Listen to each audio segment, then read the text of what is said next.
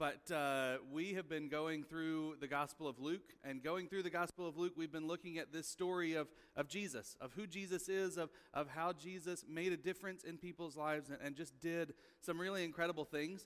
And so last week, the story that we were looking at was this huge, literal mountaintop experience. We use that term mountaintop experience, right? Well, this was the mountaintop experience with Jesus, where Jesus and three of his disciples, Peter, James, and John, got to go up the mountain, and Jesus revealed just a little picture of how glorious, how incredibly powerful and wonderful he was. So last week we've got that great picture of this glorious Jesus showing a little bit of who he really was up on top of the mountain. And then this week now, it's time for them to come back down the mountain. It's time for them to come back down off of the special moment, come back into the normal day in, day out trenches of life. And I think Luke wanted us to see a contrast here. So before we jump in, I want to just point out a couple of things. So last week we saw Christ's just incredible glory up on top of that mountain. But this week we also get to see Christ's glory.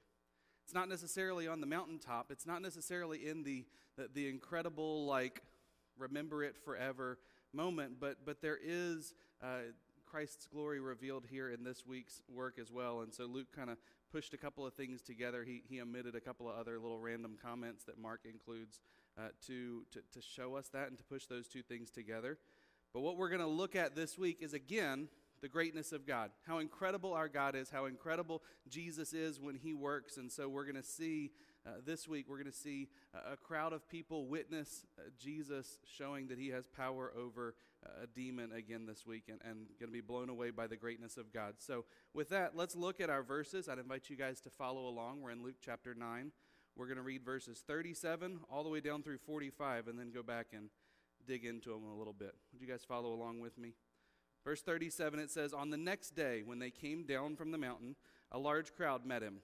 And a man from the crowd shouted, saying, 'Teacher, I beg you to look at my son, for he is my only boy.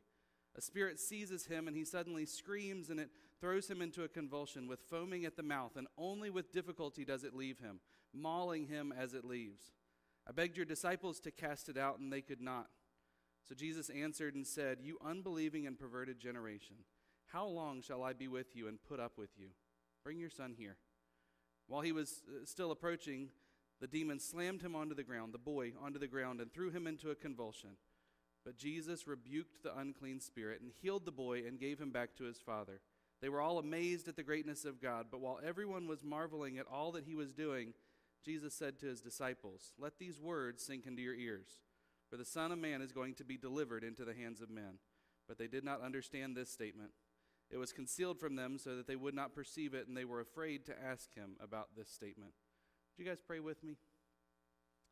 God, we are so thankful for your work in our lives. God, we are so thankful for these incredible accounts where we get to look at Jesus and look at his story as he wandered around with the disciples and just did some really incredible things. God, he is the one that all of this is for, that we're here for this morning. So, God, as we come to you, as we pray, seeking your help, as we look at these verses this morning, God, we pray that you would help us to understand. God, that in your power that you would give us ears to hear and a heart that would grasp what it is that you want for us. God, that we would see maybe a little bit of ourselves in the disciples, maybe a little bit of ourselves in this Father that comes to Jesus, but God, that we would learn the same lessons that they learned in these verses. So God, we pray that you would speak to us, that you would lead us this morning during our time. And it's in Jesus' name we pray. Amen. All right, so normally I don't do this. It's a pretty standard pastory thing to do. But this week I went ahead and just went with it. So we've got 3 points, and they all start with the same letter. So congratulations, you guys are going to be able to remember everything that we talked about today. So we're going to look at doubting dad that we see first. We've got deficient disciples, and then we've got dense disciples that we're going to look at. So let's look at doubting dad first in verses 37 through 39 in Luke's story. We see this picture of doubting dad show up, right? We see this picture as Jesus is coming down the mountain with Peter, James, and John, the 3 disciples that were on the mountain with him. There's this desperate scene that kind of pops up in our story.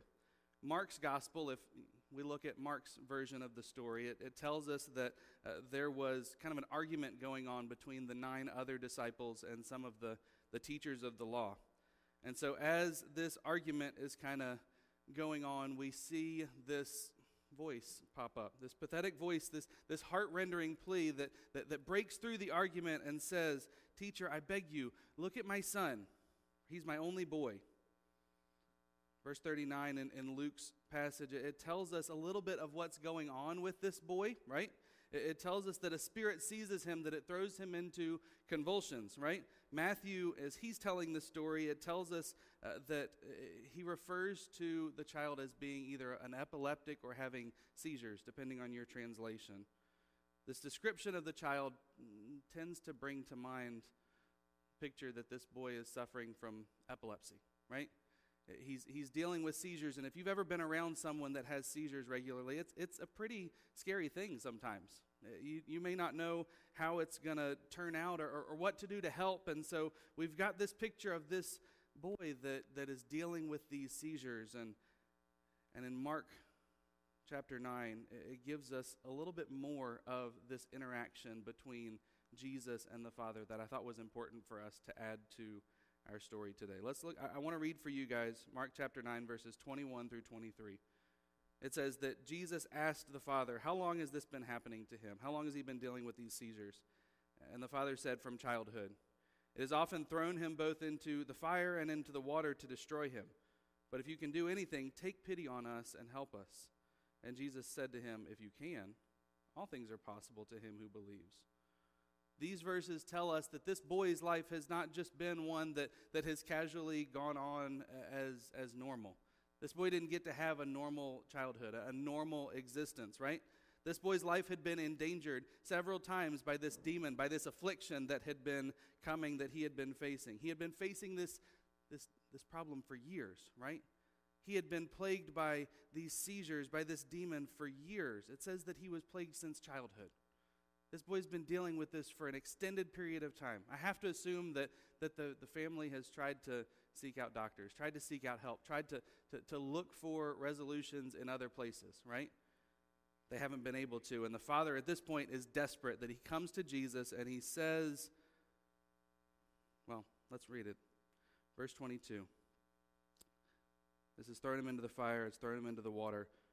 But if you can do anything, take pity on us and help us.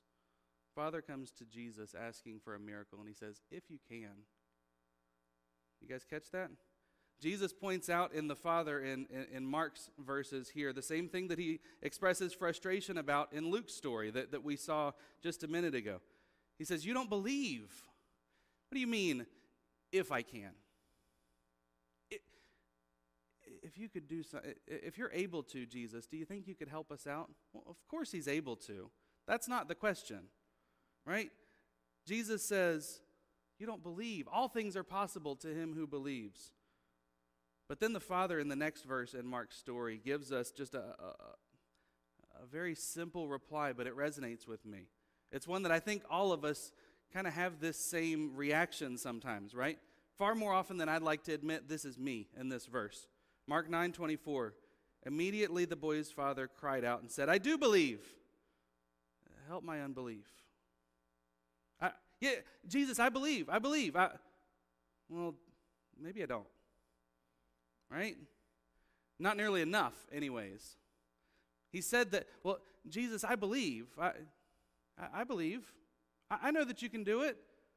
Well, then why was the doubt in there? Why was the if you can thrown in there? I think he was hedging his bets a little bit. Jesus, if you're able to help, it'd be great. Faith, depending on God, is such a critical element for us in our relationship with the Lord, in our day in, day out walk of faith, right? We face a lot of difficult things in life. There are challenges that come up, sometimes really significant ones. It would be really unreasonable for us to say that life is just easy all the time, right? That things are just comfortable all the time. I look around and I see faces of people in here that I know, like, you've got stuff going on in your life, very serious stuff going on in your life. And that's not to say that it's not a problem. But what we should say, what we should pause here and see in this father's response is, we need to look to Jesus more. The solution is not in some other fix-it opportunity. The solution is in more dependence on Jesus, more faith in Jesus. The key idea that we're going to see a couple of different times throughout this passage is faith. Dependence on God is the most important thing that we can have as we face the challenges of life. Lord, help my unbelief. Second thing that we see in our story in Luke is deficient disciples, right? Verses 40 down through the first part of verse 43, we see this picture of the disciples that just didn't cut it. Let's read those verses again so they're fresh in our minds. Verse 40, the Father tells Jesus, he said, I begged your disciples to cast this demon out, but they could not. And Jesus answered and said, you unbelieving and perverted generation, how long shall I be with you and put up with you? Bring your son here. While he was still approaching, the demon slammed him to the ground and threw him into a convulsion. But Jesus rebuked the unclean spirit, healed the boy, and gave him back to his father. And they were all amazed at the greatness of God. We remember from last week, let's do a little math, all right? If we need to, we can go grab some of the kids. I think we can do this. Last week, we had Jesus go up the mountain, right, with Peter and James and John, 3 of the disciples. So if we've got 12, normally we've got 12 disciples that follow Jesus, right? 3 of them went up the mountain. That means how many of them were left sitting at the bottom of the mountain? We got 9 of them, right? All right, so we got 9 disciples that are sitting here at the bottom of the mountain. Jesus is gone. We've got these 9 disciples that are sitting there kind of doing whatever it was that they were doing. This father shows up with his boy. Help my son. Please, help my son. For however long Jesus and Peter and James and John were up on top of the mountain, these other disciples had been doing whatever it was that they could do to try to cast this demon out, to try to heal this boy, right? And they had failed. We've got deficient disciples here that had not been able to do what the Father had asked them to do. The root of the disciples' powerlessness, though, is not that God hadn't provided the ability for them to do this, right? You guys remember, if you were here a few weeks ago, Jesus sent the disciples out on this little short-term missions trip around the area, right? It said that Jesus gave the disciples power to go and to cast out demons and to heal sickness, and he sent them out, and they were going and proclaiming the good news of the gospel in this region, in this surrounding area. And so they had been given the power to do this. The root of the apostles' powerlessness wasn't in the fact that God hadn't provided. It was in their lack of faith and their lack of belief. Their failure wasn't because they didn't try. It said that they had tried and that they had failed. They did their very best, probably. A little bit of speculation here from me. I don't know what it was that they had done. It doesn't tell us, but they had probably tried some of the same things that they had done a few weeks ago when they had cast out other demons. I don't know what it was. If they danced a certain way or said certain words or had some process of how they had cast out this demon, but it had worked in the past, and now here it says it didn't work. You know what I think the problem was? And I think this because Jesus kind of says it in Mark's account. The problem was that they had subtly moved from dependence on God to faith in the process. To faith in something that they could do, something that they could control, right? They had faith in themselves, not necessarily faith in God. This is evidenced by when Mark is talking about this story. The disciples asked Jesus, they said, why couldn't we cast this demon out? And Jesus says that this type of demon could only be cast out by fasting and by prayer. You know what that is, right? Prayer, ultimately, at the very root of what it is a declaration of dependence. It's a declaration of faith, saying, God, I can't do this, but you can. Would you intervene in my situation? God, I can't do it on my own, but I know that you're powerful enough that you can. Would you help here? When the disciples hadn't cast out this demon that could only be cast out by prayer, what Jesus is saying is, guys, it's not you that casts these things out. It's not you that has power here. It's God. It's dependence on God that ultimately is the root of the power. We see Jesus rebuke this demon as we've seen him do so many other times so far throughout the Gospel of Luke. And we get to verse 43 where it says that they were all amazed at the greatness of God. Last week we see this incredible picture where, like, Peter and James and John, this small select VIP crowd gets to see Jesus in all of his glory. And now this week they come back down the mountain and Jesus does this incredible thing. And again, everybody gets to see just a glimpse of how incredible Jesus is. Jesus heals this boy when the disciples couldn't. And Jesus performs this miracle. And I think we read sometimes, we read miracles like this and we go, man, how awesome would it have been to be able to be there to see Jesus do something like this? Man, I wish I could see Jesus perform a miracle. I wish I could see Jesus do one of these incredible things. My faith would be so much stronger if I could see Jesus do one of these incredible things like this. Well, you know what? Jesus is still in the business of doing miracles today. Jesus is still in the business of doing miracles, of showing his greatness today. We just sometimes miss it because it's not quite as flashy as casting out a demon. Let me tell you guys a few examples, a few stories of places where I've seen God's greatness at work in the world. I've seen God's greatness at work in the world in the man or the woman who has sought love in all the wrong places. Whether it's getting married so that they could hopefully find fulfillment in their spouse, being disappointed in that because that's not why we get married. Maybe it's in deciding that your spouse isn't good enough and going and finding love in another place.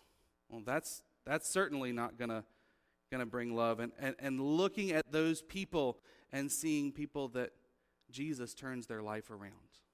That Jesus takes the unfaithful man or the unfaithful woman and shows them that they can be loved not by another person, by another relationship, but they can be truly loved in his arms.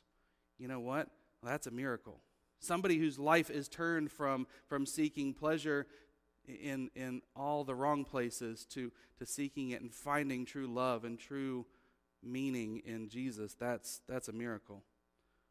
Story of the grief-stricken widow who just lost their spouse many, many years, who finds joy, who finds reason to continue on tomorrow in Jesus. Well, that's a miracle. The young person who deals with anxiety or depression, who doesn't want to get up and go to school tomorrow, who doesn't want to get up and face the challenges of whatever tomorrow may hold. Well, you know what? When they find hope for tomorrow in Jesus, well, that's a miracle. When they find salvation and a reason to continue pushing forward, that's a miracle. To see God bring a success-driven family, a success-driven individual, someone that's just chasing the next promotion or the next report card or the next success opportunity. Well, I'll just find fulfillment in being the best at whatever it is that I do. Well, you know what? That ultimately leaves us chasing and chasing and chasing forever. And when that success-driven person realizes that true fulfillment, that true success, that true meaning in their life comes from Jesus, that all the other things are empty, but they can find it in Jesus, well, you know what? I think that's a miracle. All of these stories are not just stories that I've read about in a book or conjured up in my head. These are things that I've personally experienced, that I look around and I see some of these stories sitting in this room. Some of these stories come from my last church where I got an opportunity to sit and talk with a family or talk with an individual and wrestle through some of these things. And you know what? All of those things, all of those situations where we see God at work, those are miracles. They may not be a big flashy one like casting out a demon, but man, these are miracles nevertheless. If God has forgiven you of your sin, if God has turned your life around, if God has changed you in some way, you know what? You are a miracle this morning. And as you leave here, we don't have to look at these and go, oh man, I wish God would show some of this cool stuff that they got to experience back then. He still is. If God's given you a life of purpose, if God's given you love and joy and fulfillment in your life, you are a miracle. Let's look finally at these dense disciples. The last couple of verses that we've got, we see the dense disciples that are just thick-headed, that they just don't get it, right? Let's read verses 43, 44, and 45 again. It says, while everyone was marveling at all that Jesus was doing, he said to his disciples, let these words sink into your ears. The Son of Man is going to be delivered into the hands of men. But they did not understand his statement. It was concealed from them so that they would not perceive it, and they were afraid to ask him about this statement. So after the miracle, Jesus performs this miracle, and now he turns to address the disciples, right? He says, let these words sink into your ears. I don't know why, but maybe it's just this season of life that I'm in, but like this statement from Jesus really resonated with me as I read it. I feel like I've had this conversation. I've got one or two of my kids that like it feels like we explain things to them and they just, oh yeah, and off they go. I have to like grab them by the sides of the head sometimes and say, listen to the words that I'm saying. Let my words sink into your ears, right? That's what Jesus is saying here. He says, guys, slow down. Do you understand the words that are coming out of my mouth? Listen. It says they didn't understand. It was concealed from them. I thought that was interesting. It says that it was concealed from them. So we have to kind of ask this question here so we don't misunderstand. Is this to be understood as a divine passive, that God hid it from them? Or is it just a simple passive? It was just they didn't understand.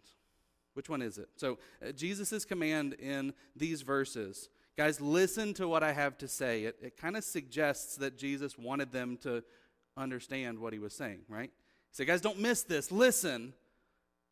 I'm going to be handed over to the hands of evil men. Suggests that Jesus wanted these disciples to understand. The same Greek word is used in Luke 18 as Jesus is kind of having the same conversation with them again. Luke 18:34 phrases it a bit more clearly for us, though. It says that they didn't understand. Luke 18:34, the disciples understood none of these things. The meaning of this statement was hidden from them, and they did not comprehend the things that were said. Says that the meaning of this statement was hidden. It wasn't that God was sneaking around and hiding it from them. This also kind of just fits with the fact that Jesus had this same conversation earlier in Luke chapter 9 with them, right? He tried to reveal it to them, and in Luke 9:22, it says that Jesus was, again, laying out the plan really clearly for these guys. He said, guys, listen. You need to understand what's going to come. You need to understand that this Messiah coming to rescue you isn't going to look like you think it's going to look. God wasn't hiding it from them, but you know what I think was happening? I think they were so focused on what they just knew was going to happen, right? These guys, we see the disciples as they're having these conversations, and we've seen it more than once. We see these guys going, oh man, the Messiah's here, right? We know what the Messiah is. The Messiah, the one that they prophesied about hundreds of years ago that's going to come and set us free from captivity. So that means that Rome, these oppressors that we have been facing and dealing with, he's going to get rid of Rome. He's going to overthrow. There's going to be this great military victory, and then Israel is going to be the center of the known world. We're going to be in charge. We're going to be in control. Rome is gone. The Messiah is going to set us free. That's what the disciples thought everything meant. And so when Jesus says, guys, let me tell you what's going to happen, I think they were just so focused on, yeah, Jesus, we know Jesus. We read the stories already. We know everything. You don't have to tell us. We got this. They were so focused on what they knew was going to happen, knew in their minds, that they missed what Jesus was really explicitly, clearly telling them. Guys, listen to my words. Listen, Linda, listen. Focus. I tell you, this isn't going to play out the way that you think it plays out. Maybe just a little bonus note for us today. You know the old saying, God gave you 2 ears and 1 mouth, so you should listen more than you talk. The disciples are kind of living that out for us again. We see this a bunch of different times throughout the Gospels. Jesus is trying to tell them, guys, listen. Jesus is laying it out, but they're just not picking up what he's putting down. It's a little reminder for us. A little bonus nugget for us, and I think it's hold on tightly to the words of Jesus. Hold on. If Jesus said it, man, we want to understand that. We want to grasp that. We want to focus on that. We want to pick that apart and make sure we understand every bit of what it means practically for us. hold tightly to the words of Jesus, but maybe hold a little more loosely to the things that we think we've got it all figured out, because the Pharisees thought they had it all figured out and they missed the boat. The disciples thought they had it all figured out and they missed it. Hold tightly to the words of Jesus. Don't maybe hold so tightly to the, oh yeah, God, I know what that means. I don't have to listen to that one. Hold those thoughts a little bit more loosely. So let's wrap all this up, the last couple of minutes that we've got here. I think this passage for us is a reality check today. It's a reality check for us. The reality is, we saw it with the disciples, and I've seen it in my own life. Sometimes there's things that we just simply can't do in the Christian life. God tells us difficult things sometimes, right? We remember Jesus teaching a few chapters ago, telling us love your enemies and pray for those who persecute you. And well, that's difficult. I can't do that every time. I'm gonna fail that. And the reality is that the disciples failed here as they were trying to do something good, right? They wanted to cast this demon out, heal this boy, and they couldn't. The reality is that there's times where things are simply beyond our ability. The disciples tried and they failed, even though they were given authority to cast out demons. So why? What was the problem? Why did they come up short? Well, Jesus says here that the problem apparently was their unbelief. It was their self-reliance. It was their, guys, I got this. I cast this demon out a couple of weeks ago. I got this one too. All right, I'm gonna do it just like I did last time. No. It's not about you, random disciple. Andrew, I don't know. Andrew's the one that resonates to me because I'm Andrew. They were focused on doing stuff in their power. Their power wasn't enough. You know what? What I just said a second ago, well, there's times where we can't do things in the Christian life. There's times that we come up short. You know why? Because we're the ones trying to do them. In our power, we come up short. And I come up short a lot. When I get focused on, well, God, I got this. You helped me through yesterday. I can do today.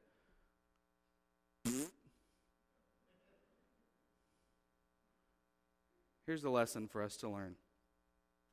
Triumph over evil is not won in our own strength.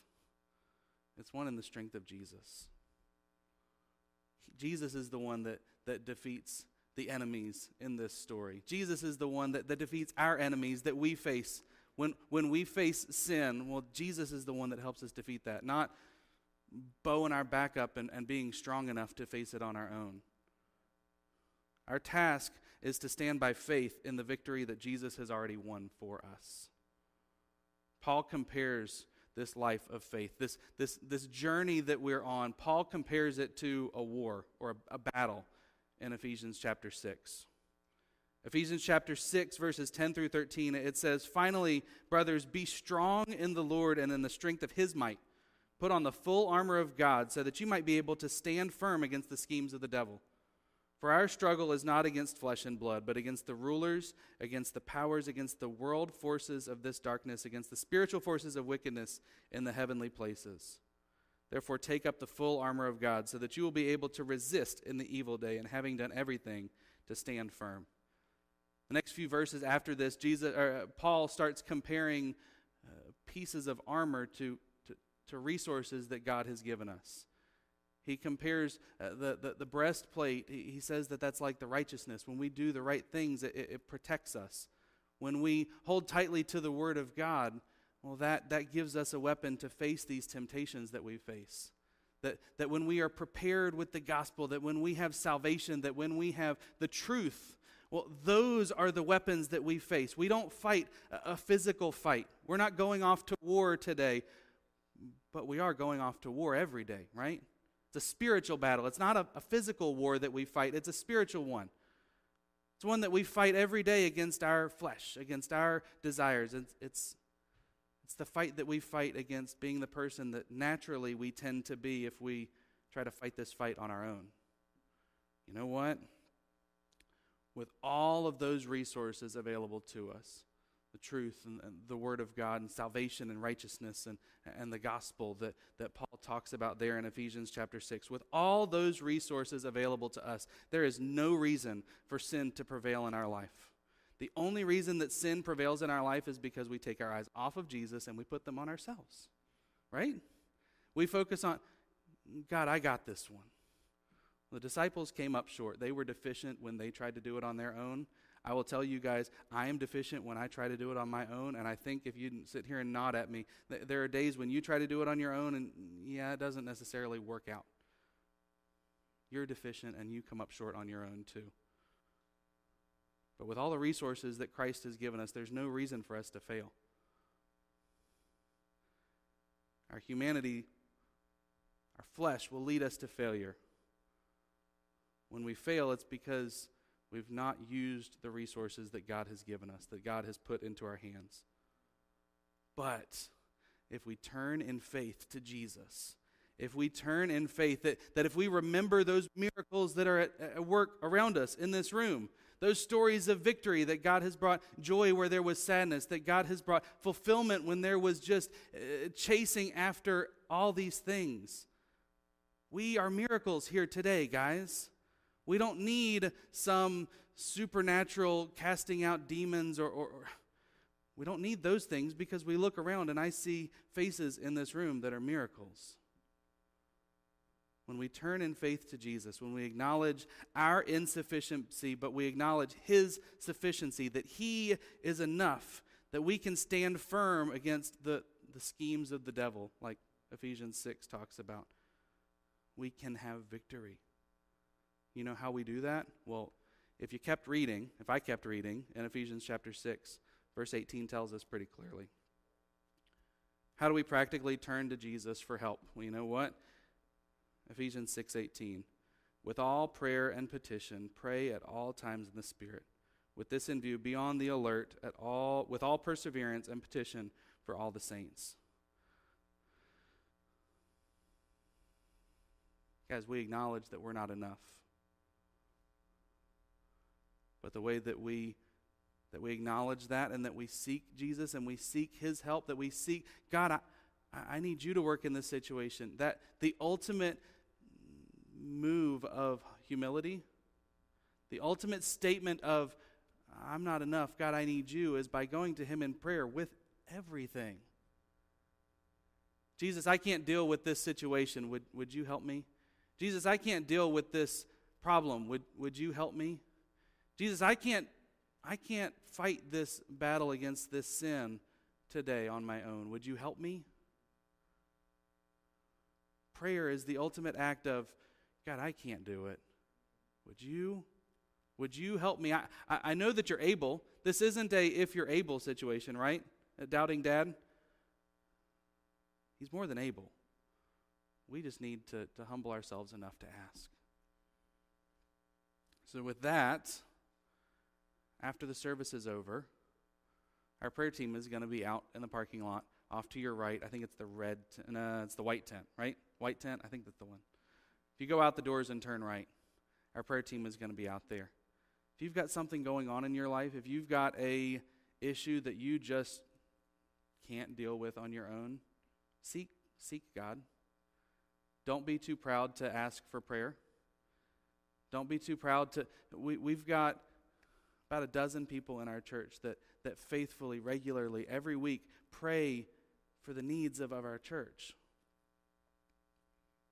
If you need prayer, if you need God to work in your life, you know what?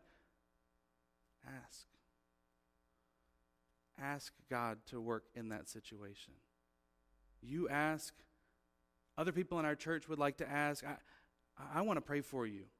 So don't keep it a secret. Let's humble ourselves and seek God and do what these disciples came up short and failed to do. God, we can't do it on our own, but we know that you can do it in us. Let's pray together. God, we are so thankful for your work in our lives. God, I know that on my own I would be just a giant mess. But I know that you are able to do incredible things. God, we read stories about how you cast out demons, how you, God, how you calmed storms, how you worked when it seemed like nobody else could work. God, you are able to do anything. God, help us to not just say that with our words, not just believe that in our head. Lord, help our unbelief, because practically that's what it is. When we focus on, God, I've got this one, that is our unbelief boiling to the surface and showing that really we don't think that we need you. God, humble us this morning, that as we sit here and acknowledge that, God, that we need you, God, help us to do that in the moments where it's a little more difficult, in the moments where I don't want to ask for help, in the moments where I'm a man, I've got this. God, help us to be people that understand that you are powerful enough to solve any situation. This is not an if you can problem. We know that you are able. God, help us to have enough faith to seek your help, to trust that your way is best, to trust that if we bring it to you, God, you will work it out exactly the way that it should be worked out. It may not be the way we want it to be, but God, we know that your way is best. And if we seek you, and if we seek your help, and if we will simply humble ourselves and come to you in prayer, God, we know that your way is always best, and that you are more than able. God, you are able. Help us to remember that. Lord, we believe. Help our unbelief. It's in Jesus' name we pray. Amen.